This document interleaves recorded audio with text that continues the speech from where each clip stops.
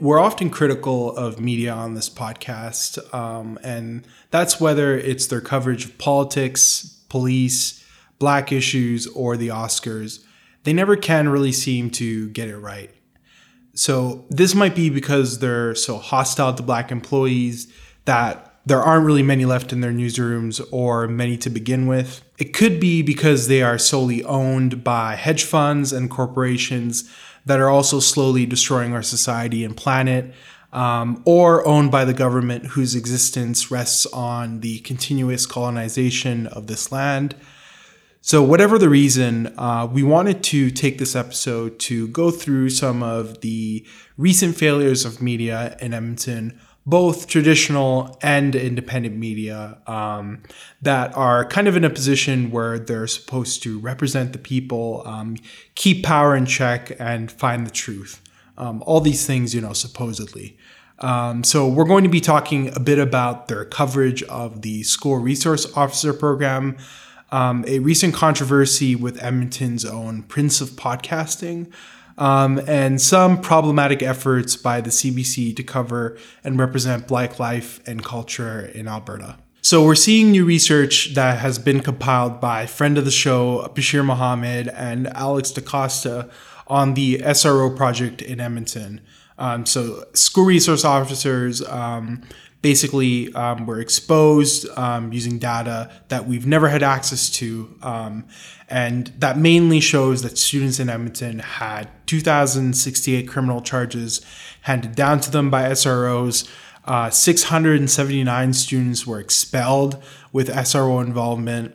5,228 students were suspended with SRO involvement.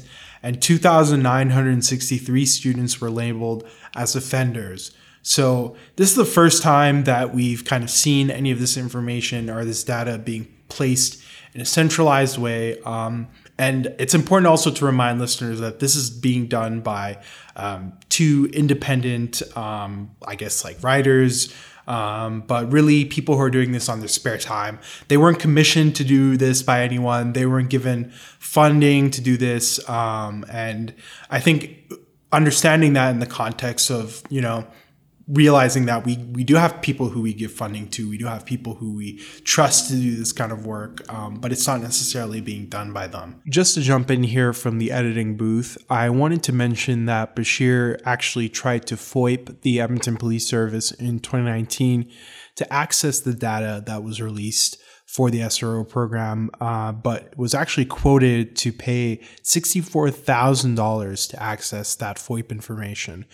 And it's not clear from this data that was released if he actually did pay for this data, like I mentioned, or if there was another means to get access to it. But obviously, $64,000 is a huge deterrent for a civilian, a private person, to do independent research, when again, we mentioned that we've had state-funded media, we have privately owned media funded by advertising that have all been able to essentially investigate these things, but have never done so in all the decades that the SRO program has existed in Edmonton. So if you want to find more information about that project, you can visit their website at www.sroresearchproject.ca. So we actually covered the issue of SROs back in fall of 2020 when we released, I think it was the third episode of our podcast, where we talked to a teacher who was positioned in a school that had a particularly bad SRO. And that's not to say that, there's a distinction between, good or bad. I think ultimately the presence of, officers in this school will continue to incentivize this criminalization, which is ultimately the negative thing. But we heard stories of sexual assault, of harassment, of, students being targeted, people feeling unsafe. And all of this being done by a teacher anonymously because there's still a fear of being punished because there isn't a lot of control of the SRO program by teachers. A lot of it is done in a very top-down way from administration who, are able to weaponize and utilize SROs are, the tools that police have in order to crack down on students in a more punitive way. At that time, too, we also saw media coverage of the program, but, we saw and we noticed that it was particularly soft on the police and on the school board when it was happening. So we saw a suspension of the program in 2020, even though it continued in a more sinister way, arguably, under the Youth Enhanced Deployment Program. That was enough basically to convince the media and allies that the issue was gone. So we didn't necessarily need to see any more coverage or any more analysis of this program. And even on this podcast, I would say that we were, a little bit too quick to interpret the suspension of the program as a win ultimately. I just want to give a few more examples of how the media in Edmonton have been complicit or outright supported the SRO program over the years. To start off, this article from September 23rd, 2014, and the headline reads, Edmonton's School Resource Officers Win Model Agency Award. So essentially, this article was completely written up because the Edmonton Police received an award for their SRO program by, get this, the National Association of School Resource Officers, an association based in the world's hottest destination for policing, United States of America. So this award was given and essentially cited Edmonton School Resource Officers as the Model Agency Award for specialized training they developed, as well as the strong relationship resource officers have with the school communities they have. It's a real puff piece that quotes the police, that quotes the public school superintendents, and that essentially highlights all the amazing things that are being accomplished by the SRO program. The same program that we already know has criminalized thousands of students over the years. The next article that we're going to talk about a little bit is this article by CTV that was published after we saw a broader questioning about the SRO program. And the headline for this one is Police Association Makes Case for SROs to Return to Public Schools. So we're really giving the Police Association and Michael Elliott, who's the president, this outsized platform just to make the case for why their program should return. So I don't know if this kind of treatment is doled out for everyone in public when their services get cut, but police gets a whole article essentially saying that because a grade 10 student was assaulted in November of 2020, essentially that was evidence for school resource officers to be put back into campuses. So there's quotes from the Sergeant Michael Elliott, quote, luckily this case was a Catholic school and there was an SRO present, essentially making the case for, why we need to criminalize students, how these incidences can only be solved by police officers. Continuing with various scare tactics, talking about guns, talking about drug dealers at school, talking about, stolen property, and again, doing all of this through the media. So when we say that the media is complicit, when we say that the media is outwardly supportive of things like the SRO program, doesn't question it, these two articles are, what we're talking about. Speaking about punitive crackdowns based on narratives of fear and inherent criminality of certain groups, I think we're going to talk a little bit more on this episode too about a CBC documentary that touches on these narratives that fit within the criminalization of students with the SRO program, but ultimately that serve to benefit elites in their concentration of power over the rest of our lives. So we're going to talk a bit about that in the rest of the podcast. So failures in media aren't limited to institutional, traditional media. I think we definitely see that in independent media. And especially in the last couple of weeks, we've seen an example locally that I think shows how a lot of the, negative, toxic attitudes and behaviors that are perpetuated and live in these kind of traditional newsrooms can definitely be downloaded onto this kind of independent media space that I think really prides itself in being very different or offering something different, not only for the people who are working in the industry, but also for listeners in the audience. But it can often just like perpetuate like the same awful things that we find in kind of, like I said, traditional kind of mainstream spaces.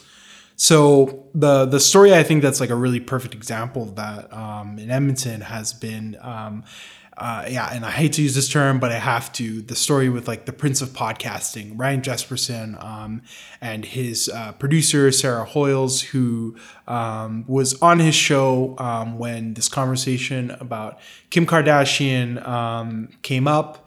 And this back and forth kind of started where Jesperson was, very clearly very sexist, very condescending in his way of cutting off his producer, Sarah, interrupting her whenever she was trying to speak.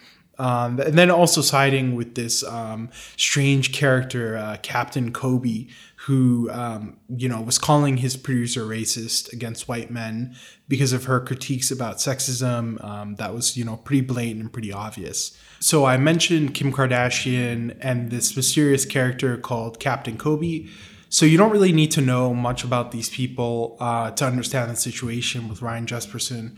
But we're going to play a clip right here that really makes you understand what's going on when we say, Ryan was acting in a very sexist way, in a very domineering way. Here's the thing. You know what a down-home example is Captain Kobe that we had on the show a couple of weeks ago, right? Don't get me started, dude. No, hey, it's enough. I don't mean it's enough, Sarah Hoyles. I'm not saying that. Let me be clear. I'm saying my point is Captain Kobe.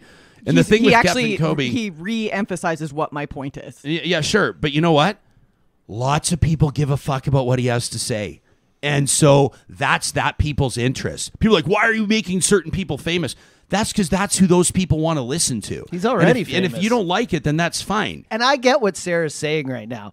Like, stop making stupid people famous. But at the same time, I like the fact that the average person can just climb out from the rubble and become a social media icon or even a millionaire in this day and age. Yeah. But she hasn't climbed out from the rubble. Stop. I'm not talking about her. I'm saying in general. Her. Like, we're talking about Captain Kobe. We're talking about other people. But he also has, if we're talking Captain Kobe, he is a white male, which automatically gives him... So what do you want him to do, Sarah?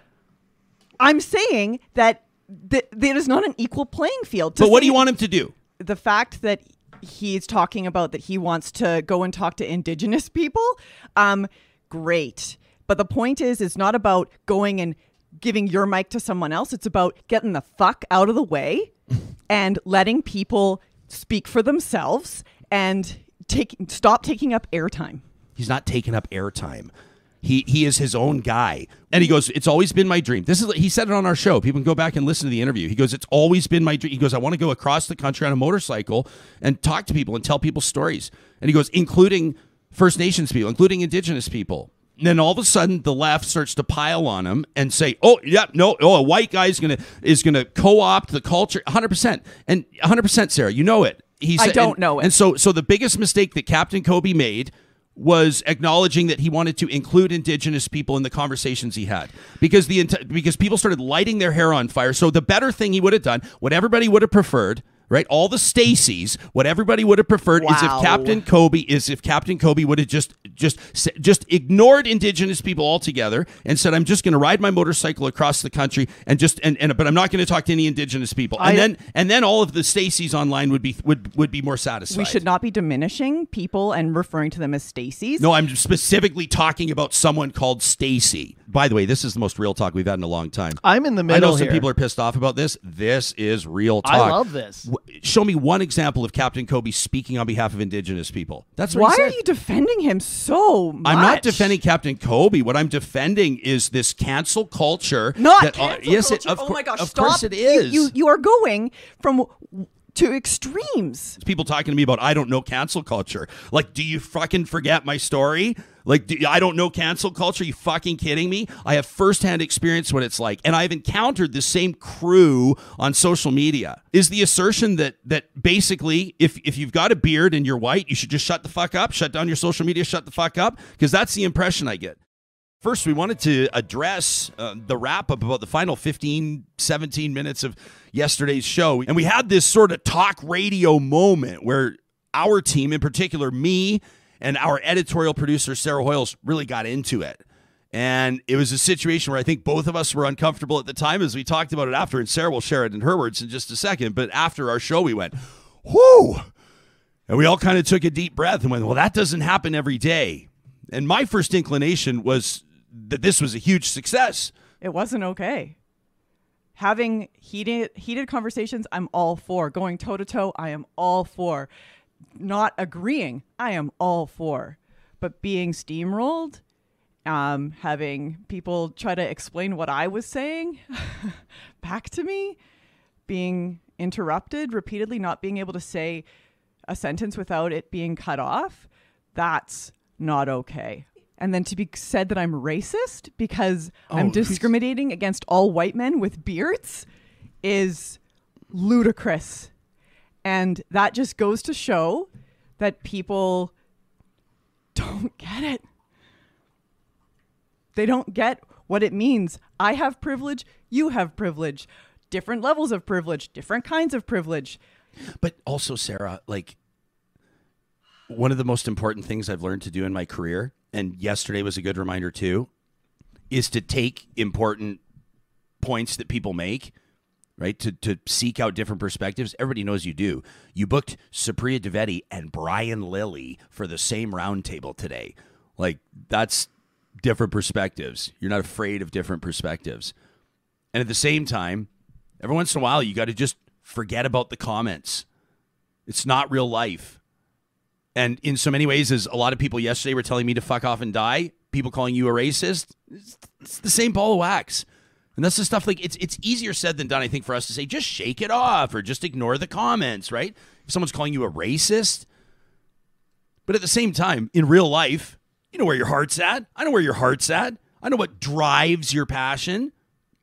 I've seen the editorial process. There's a reason why, I said this to people yesterday, there's a reason why you are hired to be the producer of this show. I hired you because of what you bring to the table, because of your skill set, and because the show is better because of your contribution. This is real life, man. This is real stuff. I have just been messaged by Captain Kobe. He put it on Instagram, on Twitter, saying, I see everyone on here defending Sarah, but you all seen her being racist towards all white men with beards, right? I need you to call him out, Ryan. I need you to call him out. He's dangerous. He's targeting me. And this is inaccurate, unfair, and a smear. And I need you to call him out. Yeah. Well, this is exactly what the problem is. When women stand up and ask to be heard and say things that are hard for white men to hear, this is what comes back at them. And he's dangerous because he has such a platform, which we helped to create. Okay, so let me This is why I was dangerous. Starters. I was scared to come on today because I need you to stand up. Like, what's the specific message? What do you specifically want to say? What with regards to me calling him out? I don't have background here. I'm obviously. I just read it to you, Ryan. Okay, I just read it to you. So yeah, so I mean, I'm just seeing it. I haven't had a chance to formulate my thoughts, but what's the message? Like, what's the most important message you want people focusing on right now? What do you want people to hear right now? You have the platform. He listens to you. This is white privileged males. Yeah. That will only listen to each other. No, but I want you to feel supported right now, and I'm standing. So that's here, why I'm asking you. But so tell him it's wrong. Tell him that you're not a racist. 20 minutes ago we talked about that. I said that specific. I want to be clear. I'm understanding. Say Kobe, Captain Kobe. Yeah. Knock it off. Yeah. Stop.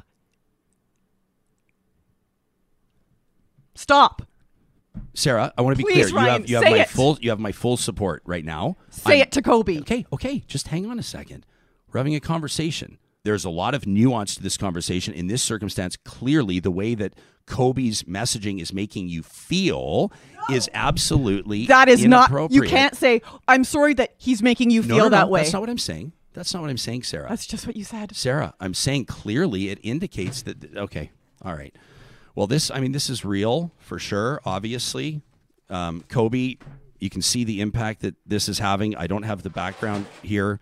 Obviously, didn't expect this to happen. I don't have Kobe, I don't know what was said except for that calling Sarah racist is completely off base, and walk it back, Kobe, please. And with regards to everybody else, this is an unprecedented circumstance for me as a host. You can let me know what you think right now, and I'm doing my best to show my support for my teammate here and for my colleague Sarah Hoyles.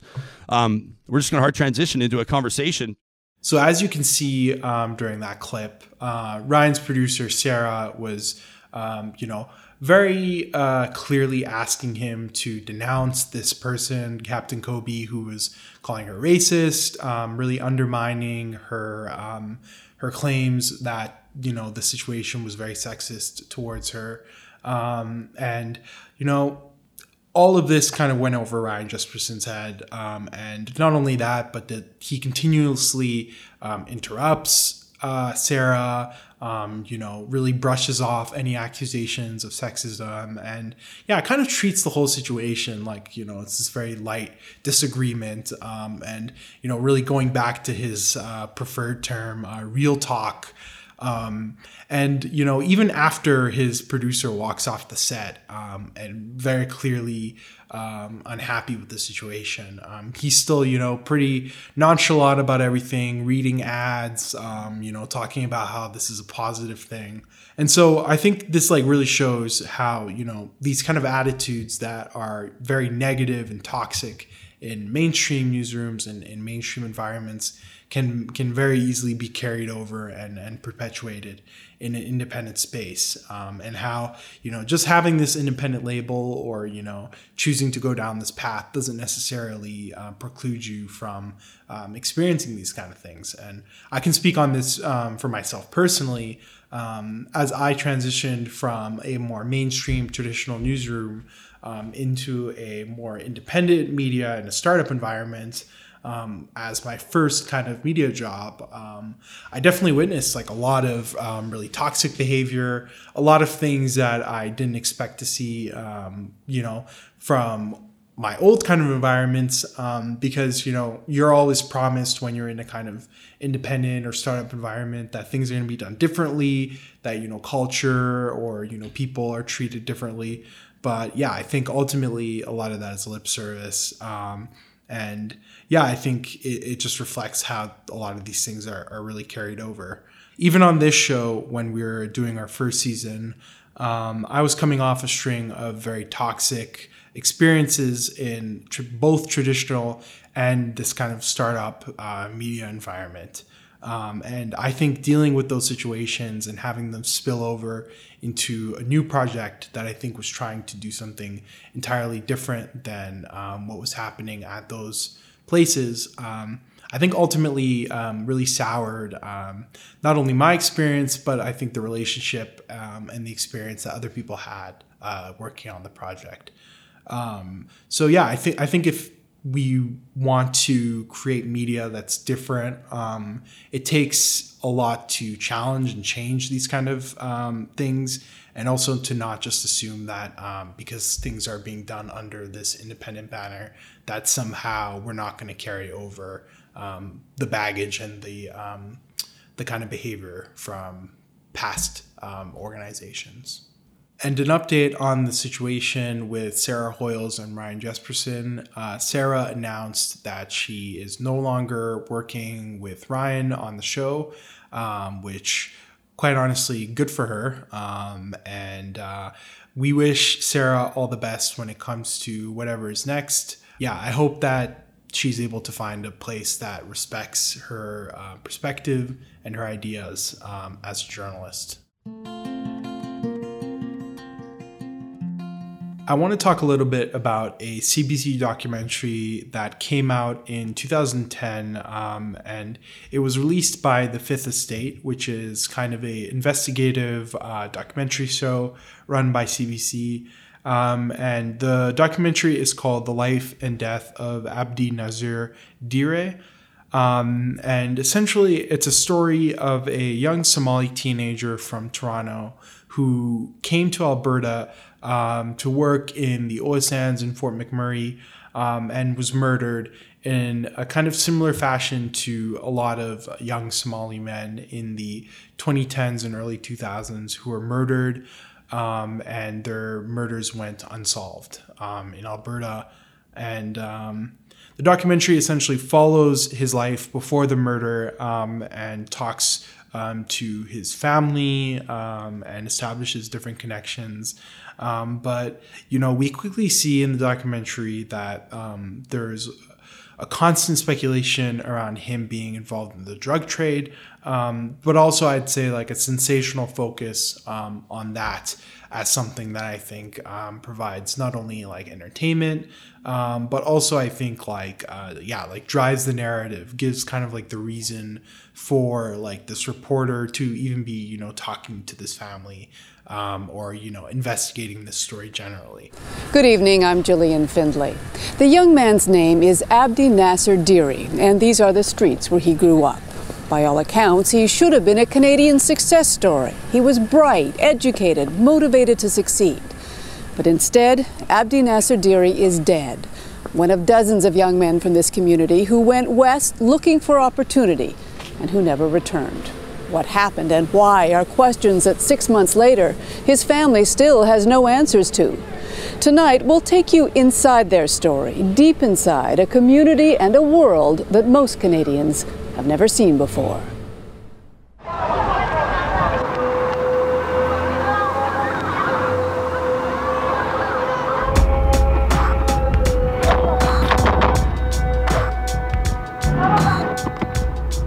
Like many Somali immigrants, their story begins in violence. In the 1990s, warlords ruled Somalia, and as battles for power intensified, no one was safe. As the fighting spread, parents who could picked up their children and fled. After glossing over the kind of quick facts around Somali immigration into Canada, we're kind of placed into a low-income community in Toronto, and essentially the reporter talks to a Somali man who's moved from Toronto to Fort McMurray to find work. And the guy tells the reporter that, it's very difficult to find work as a young Black person in Fort McMurray. And when that kind of happens, I found it very interesting that, when a statement like that is said in an interview, at least from my perspective, I think it elicits the need to follow up, ask more questions to get more understanding. I think it's pretty damning if someone says, I can't find a job because of my race, or, it seems like there's open discrimination here for our ability to actually find good work. But that revelation is kind of ignored completely by the journalist. And we continue to focus back very quickly on the criminality. And that's kind of the center point. The thesis is, why are these young Somali men involved in the drug trade? How is their involvement in the drug trade an indication of their parents' failure and this division between, immigrants who are disconnected from their new Canadian children? And I don't think there's really an understanding or even a care to understand the real struggles that these Black people face and the reasons, the underlying reasons why they're in this situation to begin with. Jobs were scarce, especially it seemed if you were young and Somali. When you come here, is all doors locked. You have to, for 3 to 4 months, you're gonna be hunting for jobs, resumes, everything. But most of the time, every door is shut down. Third cook isn't a bad gig, but it's a long way from the computer programming career he'd gone to college for. I didn't know that was gonna be the case, but the reason is there's always that stereotype that exists. What do you mean, the stereotype? Stereotype is if I call for a job, just because I don't have an accent, the woman will be like, okay, yes, the opportunity is still open, come. But when they see me, it's a totally different story. They'll tell me the job is filled. For the kids from Toronto, the reception was always better here at Halima Hassan's kitchen. If the questions were explored more. If this reporter asked a follow-up question about this man's inability to find work, I think those questions would obviously point towards these kind of racist systems that are in place. So I think by not asking those questions and by not following up, you can kind of like divert any kind of narrative away from this kind of status quo that's being kept in place. So the documentary continues, and essentially there's more speculation about the murder, and during the time when they kind of reveal what's happened to the family, they also have a segment that really does this perfect, I guess, deflection of blame onto the community for how these murders aren't being solved. When people who are part of the community talk about the murder and the fact that it's, still unsolved, and when they also talk about the fact that they don't want to cooperate with the police, the journalist is pretty surprised and shocked. And there's a whole segment about this idea of snitching, or how the community is somehow to blame because they don't want to cooperate with police and the police need this information, but because of this idea of snitching and its negative connotation, this is preventing justice from taking place. And yet police seem powerless to stop it. In large part, they said, because the community was unwilling to help. What happened when you roll through my hood? Start from left to right, nigga. You gon' get it, nigga. That's what it is. In this world, to be a snitch is to make yourself a target, and you don't have to run with gangsters to get the point. It's like practically you're telling on somebody. That's what they're saying. That peer pressure. It doesn't matter how old you are, how old you are. They're afraid for their own lives. Legitimately afraid? Should they be afraid? They are. That's the truth.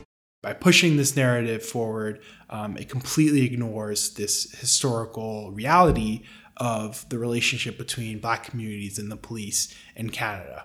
We're not really going to talk about the fact that, Black people have been surveilled, have been harassed, have been targeted by the police, which, would create a pretty natural mistrust or a hesitancy to actually, give information or put yourself in harm's way in that kind of case. But I think, it just really puts the blame for these cases being unsolved very neatly on the community, and really absolves the police for their inability to actually do their jobs by just saying, hey, look, we have a community of people who aren't willing to cooperate, and that's just basically it. Case closed. We don't have to look into this deeper. We don't have to ask any more questions. We don't have to understand why these people are in the difficult position that they're in.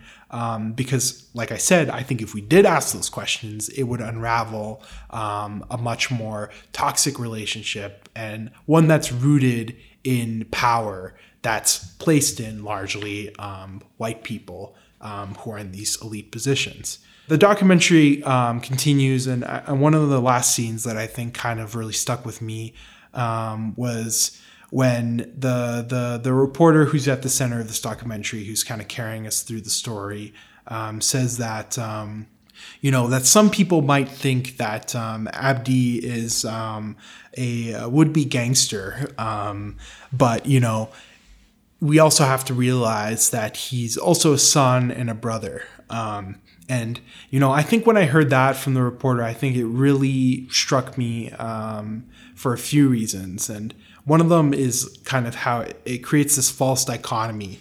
And it also attaches this kind of label onto someone where, we can kind of look at it between two lenses. This person can be labeled, under the lens of criminality. Therefore, that somehow, justifies their murder or the situation that they're in. But then also they can be viewed through the lens of the value that they provide to, their family as this son or brother, and how valuable, as a society, we put the family on a pedestal. It's kind of sad that someone's humanity in a situation like Abdi's is only viewed through this kind of like binary, when in reality, he carries an inherent value that I think we all do. When I watch everything that I watched in the documentary, I think it really begs a question for me about what point is this documentary trying to make here? And I think it's kind of confusing when I hear about, all these stories. From my perspective, I'm trying to understand how society has failed these communities. I want to know how, we can effectively dismantle all the barriers that are keeping them in this position or that are preventing them from actually achieving the kind of good jobs or the kind of security and the kind of quality of life that I think they're entitled to. So what we actually get from the documentary is a pretty clinical, distant observation that's very dispassionate and that gives coverage of the community tragedy that ultimately reinforces, I think, a lot of the dehumanizing narratives that are already placed onto these communities. So you don't take away any real critique or any real insight, I think, but you're kind of left with, I think, more of the status quo, more of these negative perceptions and narratives.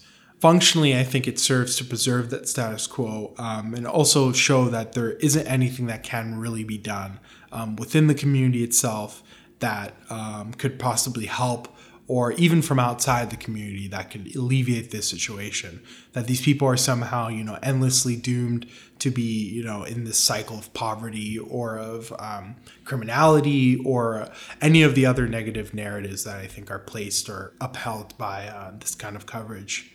When I see this, and then I also see, the coverage that we see at CBC today, it's a little bit difficult because what we see today is coverage like CBC series Black on the Prairies, which is a series that I think really places forward narratives that, celebrate Black life on the prairie, try to, expose positive stories about Black history. CBC also has a new tag, I would say, on their website called Being Black in Canada. So this is kind of a tag that's slapped onto, any story of Black success in Canada. So anything from a story about like a high school kid getting into Juilliard, a prestigious New York music school, to a Black business being successful. So when that's contrasted with this documentary, which I don't think this is an isolated kind of thing. I think this fits within a broader pattern of coverage that we saw before what we're seeing now. I think it's difficult to, contend with what we have today, because I think what we have today is very uncritical of what was done in the past. And I think by not acknowledging what was done in the past and by just papering over it with these success stories, we're not doing what we should have done before, which is, I think, challenging and seriously examining the barriers that, make us have to even platform these success stories to make the community, appear in a positive light when, we've had decades and decades of negative coverage. So it doesn't necessarily do the job that I think it should be doing. So yeah, I think without this critical examination, without acknowledging the past where this actual coverage stems from, I don't think we're going to see the kind of reform that we need to see from the media in places like CBC.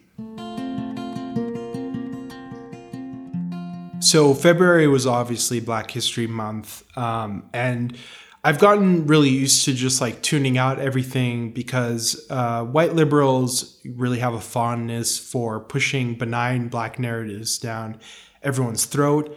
And, we've seen this and talked about this with things like CBC Black on the Prairies, with Being Black in Canada. These things continue to perpetuate these success stories, these positive spins, without actually dealing with the status quo oppression and narratives that are pushed by the media. And true to form for that, CBC launched The Block on February 1st, which it claims to be Canada's new home for Black music. And host Angeline Tete Wayo says, quote, "The block is home, a place of belonging, its community and familiarity. It is a reflection of the depth and breadth of Black cultural contributions and innovations in music. I am so thrilled to be providing a platform to elevate the immense pool of talent in this country that has largely been ignored by traditional terrestrial commercial radio. Hip-hop has saved my life, but I have been left gasping for something on the air that represents people who look like me. With this show, we can finally breathe." End quote. So hearing that quote definitely brought up a lot of feelings for me.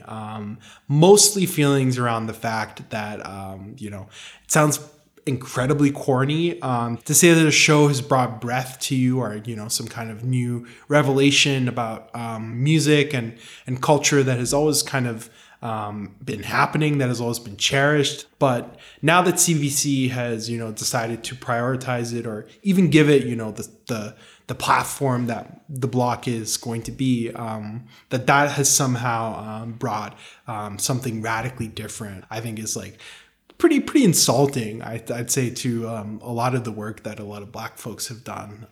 But I think also like fits in within this larger narrative and this larger idea of conforming and the role that I think media can play for Black, Indigenous, and independent kind of content creators. This last part of the quote by Angeline especially stuck with me for how it kind of, I guess, references this line that has been prominent in a lot of Black protests over the years with Eric Garner, the line, "I can't breathe." And, how it's used in this way to, I guess, maybe imply in a pretty overt way that The Block, this show about Black music in Canada, about hip hop, how that's going to bring breath to the Black community.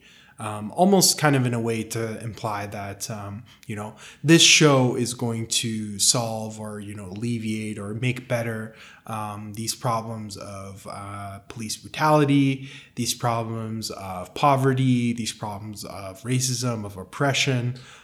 What we've needed, and the solution to that is being platformed, being given space for a biracial person to have a hip hop show on a national broadcaster.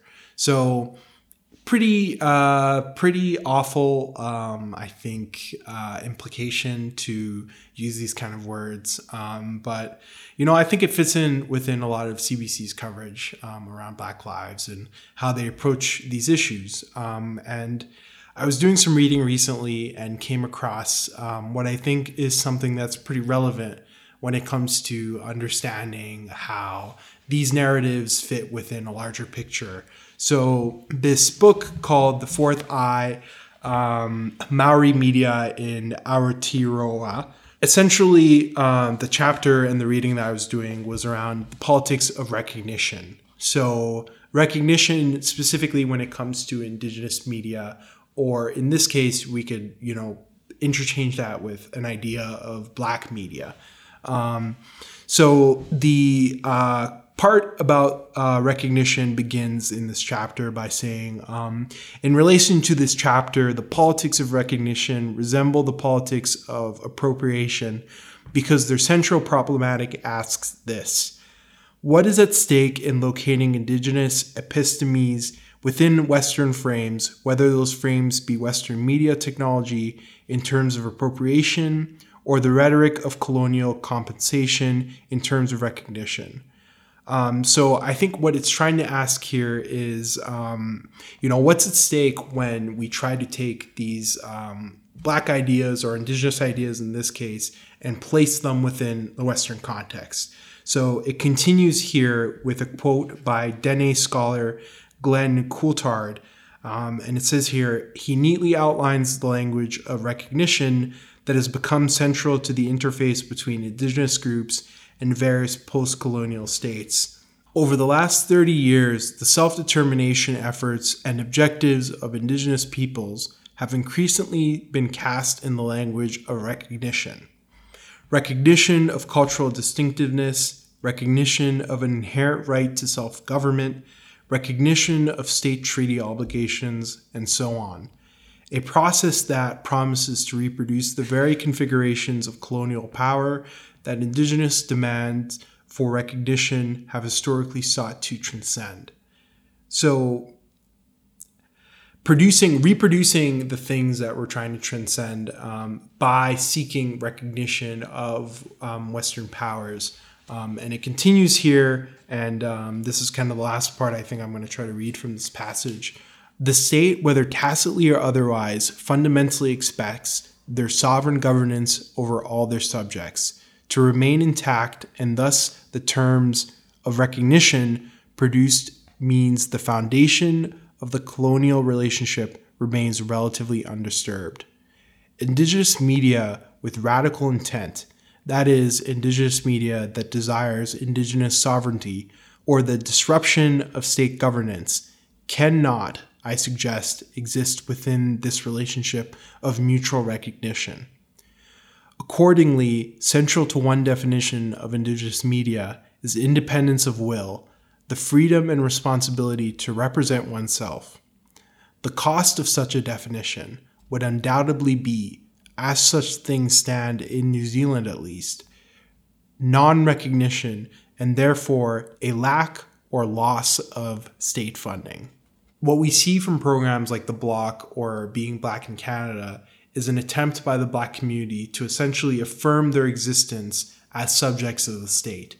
And this becomes a very big problem when we already know that the state that we're trying to affirm ourselves to is a colonial state that has really been invested in our own oppression and continuing the status quo for a very long time.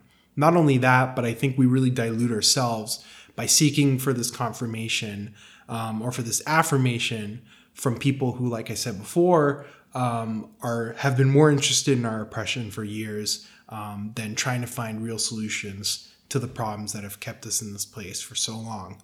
So with everything that we've covered in today's episode, we're kind of hoping to make it so that this is a cautionary tale of the pitfalls that can really easily happen with independent media coverage, obviously with mainstream media coverage. And, you know, we really hope that it serves as something helpful for you when you're trying to decipher, what's true, but also what's useful in terms of analysis. And it's definitely served as a cautionary tale for us as well, in our attempt to not only challenge ourselves and how we view things and how we cover things on the show, but also really understand how we've done things in the past and how we can evolve and continue to keep things really critical. So with that being said, we appreciate you listening to the show, and we hope to continue doing this kind of work as the season continues.